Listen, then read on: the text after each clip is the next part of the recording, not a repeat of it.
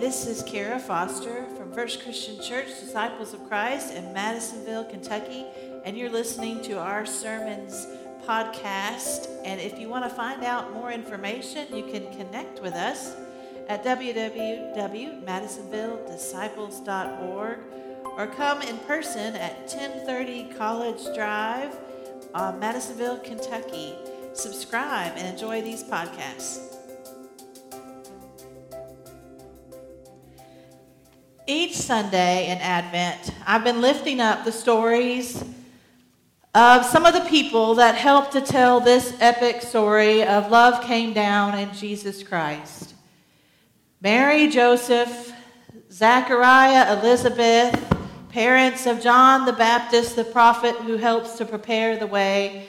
And what we see in these stories is God using imperfect people, common everyday people, to tell this epic story.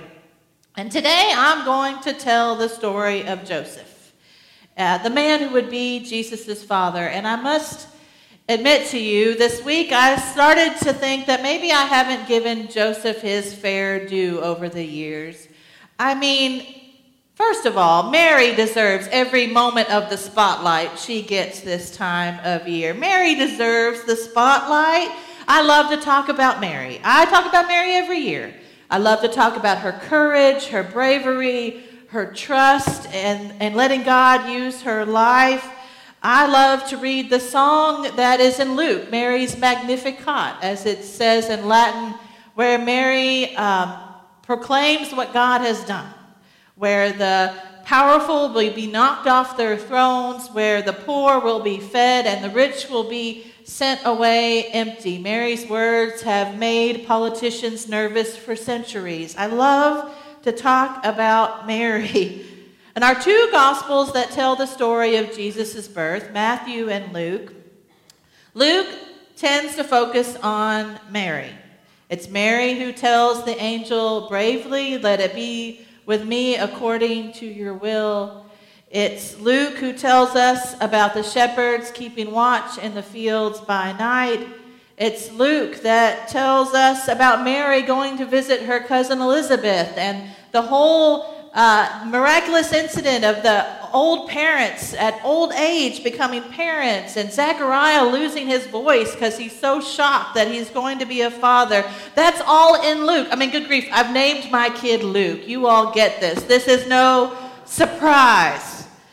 But Matthew, he's got something there in this story. In fact, to me, there's a thread in the way that he tells Jesus' birth that is so human and universal to us all in this very unnormal story about a miraculous birth. And as I read the scripture today from Matthew, I hope you will try to listen for what you think is that universal human experience in this story about a miracle. And in fact, this week, as you spend some time in your own devotional reading, I really hope that you might spend some time reading Matthew chapters 1 and 2 and read about this story of Jesus come to earth. So here's Joseph's story today. It's Matthew chapter 1, beginning in verse 18. Now the birth of Jesus the Messiah took place in this way. When his mother Mary had been engaged to Joseph, but before they lived together, she was found to be with child from the Holy Spirit. Her husband Joseph, being a righteous man and unwilling to expose her to public disgrace, planned to dismiss her quietly. But just when he had resolved to do this, an angel of the Lord appeared to him in a dream and said, "Joseph, son of David, do not be afraid to take Mary as your wife, for the child conceived in her is from the Holy Spirit. She will bear a son, and you are to name him Jesus, for he will save his people from their sins." All this took place to fulfill what had been spoken by the Lord through the prophet. "Look, the virgin shall conceive and bear a son, and they shall name him Emmanuel," which means God is with us. When Joseph awoke from sleep, he did as the angel of the Lord commanded him. He took her as his wife, but had no marital relations with her until she had borne a son, and he named him Jesus. Well, did you notice the part of the story that I think is particularly relatable here? Fear. Do not be afraid, Joseph. We all know fear. Notice in this story, as you read it this week of Matthew chapters 1 and 2, you will notice that fear is woven throughout this story. We see people respond to fear in different ways. When Herod hears the news from the visiting Magi that they are searching for the king of the Jews, it says, King Herod was frightened. His fear makes him respond by trying to kill this perceived threat of the king of the Jews. And when he can't find Jesus, he will kill innocent children because he's afraid. Mary and Joseph will have to flee for safety in Egypt in fear as refugees to save their child's life. Fear is woven throughout this story. But before we get to the hard part, the scary part of the story, we have Joseph here today, and we see how he responds to fear. He's a common guy, an average guy, engaged to a woman named Mary. This would have been a marriage arranged by their families. Marriage was not so much about love in those days. It was an arrangement. And then came the terrible news. Mary's pregnant. We don't know how he heard it, if Mary told him herself or if word just got around town.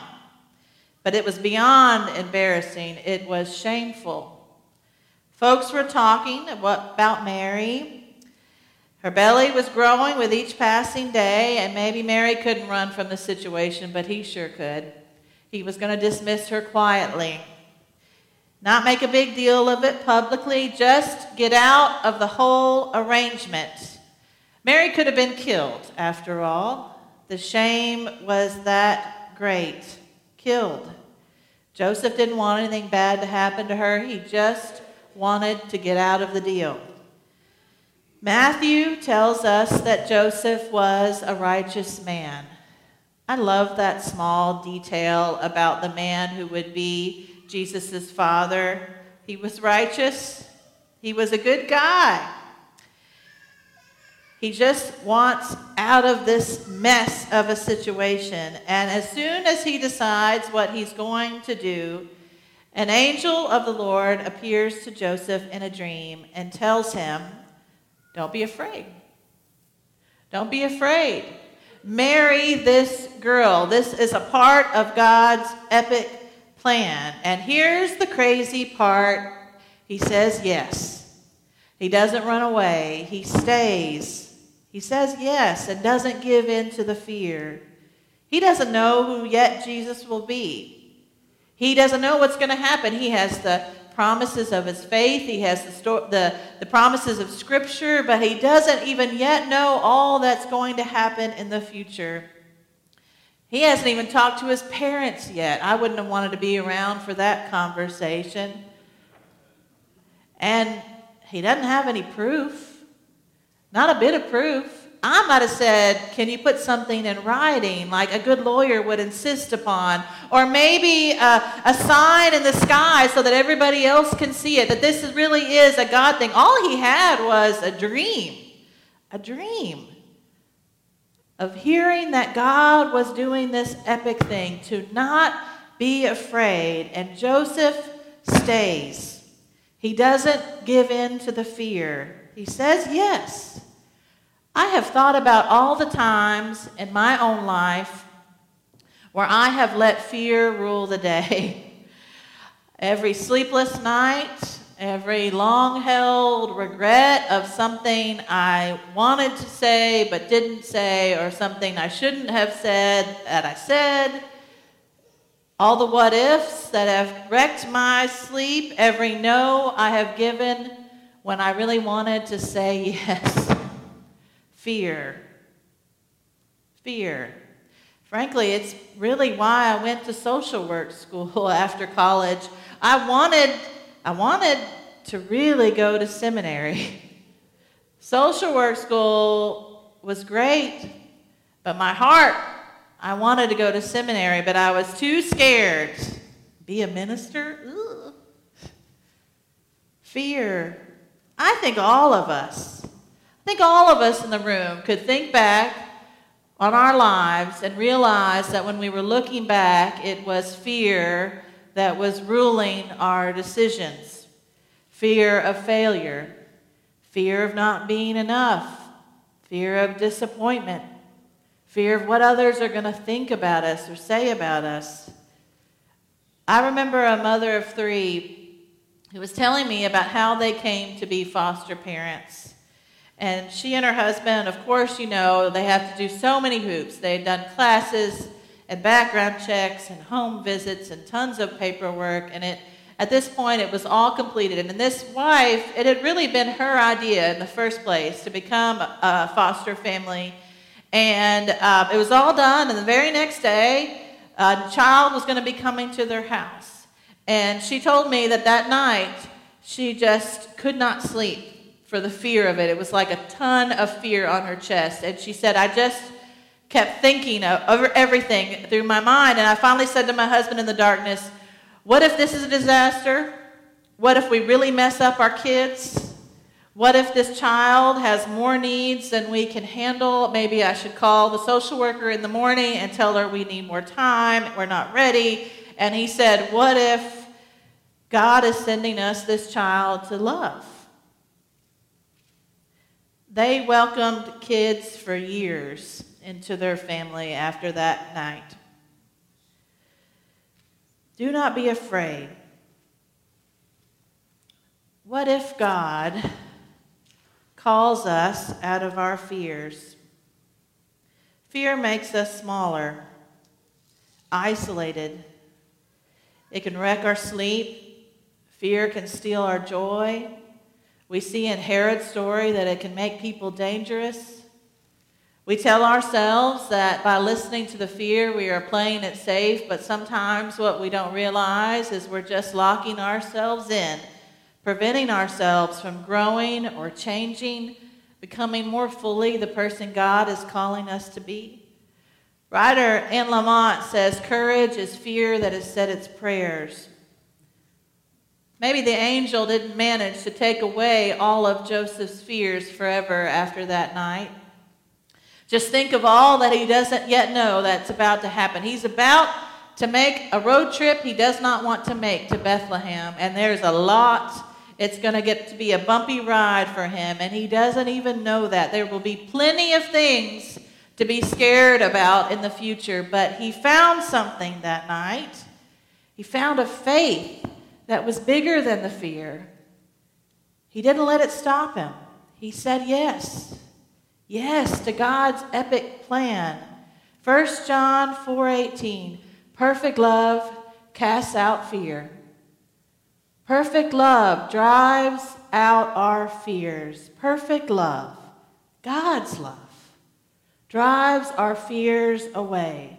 And I don't know what's keeping you up these days. I don't know what burdens you may carry right now. But I know that in just a few moments, our children are going to tell you a story about a perfect love born to imperfect people. Just a couple of kids, really. And they will be far from home, and they will have no one and nobody in that moment. And this perfect love will come to rough and tumble shepherds of all people and outsider magi who hear the news first. He came to save the broken and the lost. He came to save us from our fears. Emmanuel, God with us. Yes. Yes. Amen.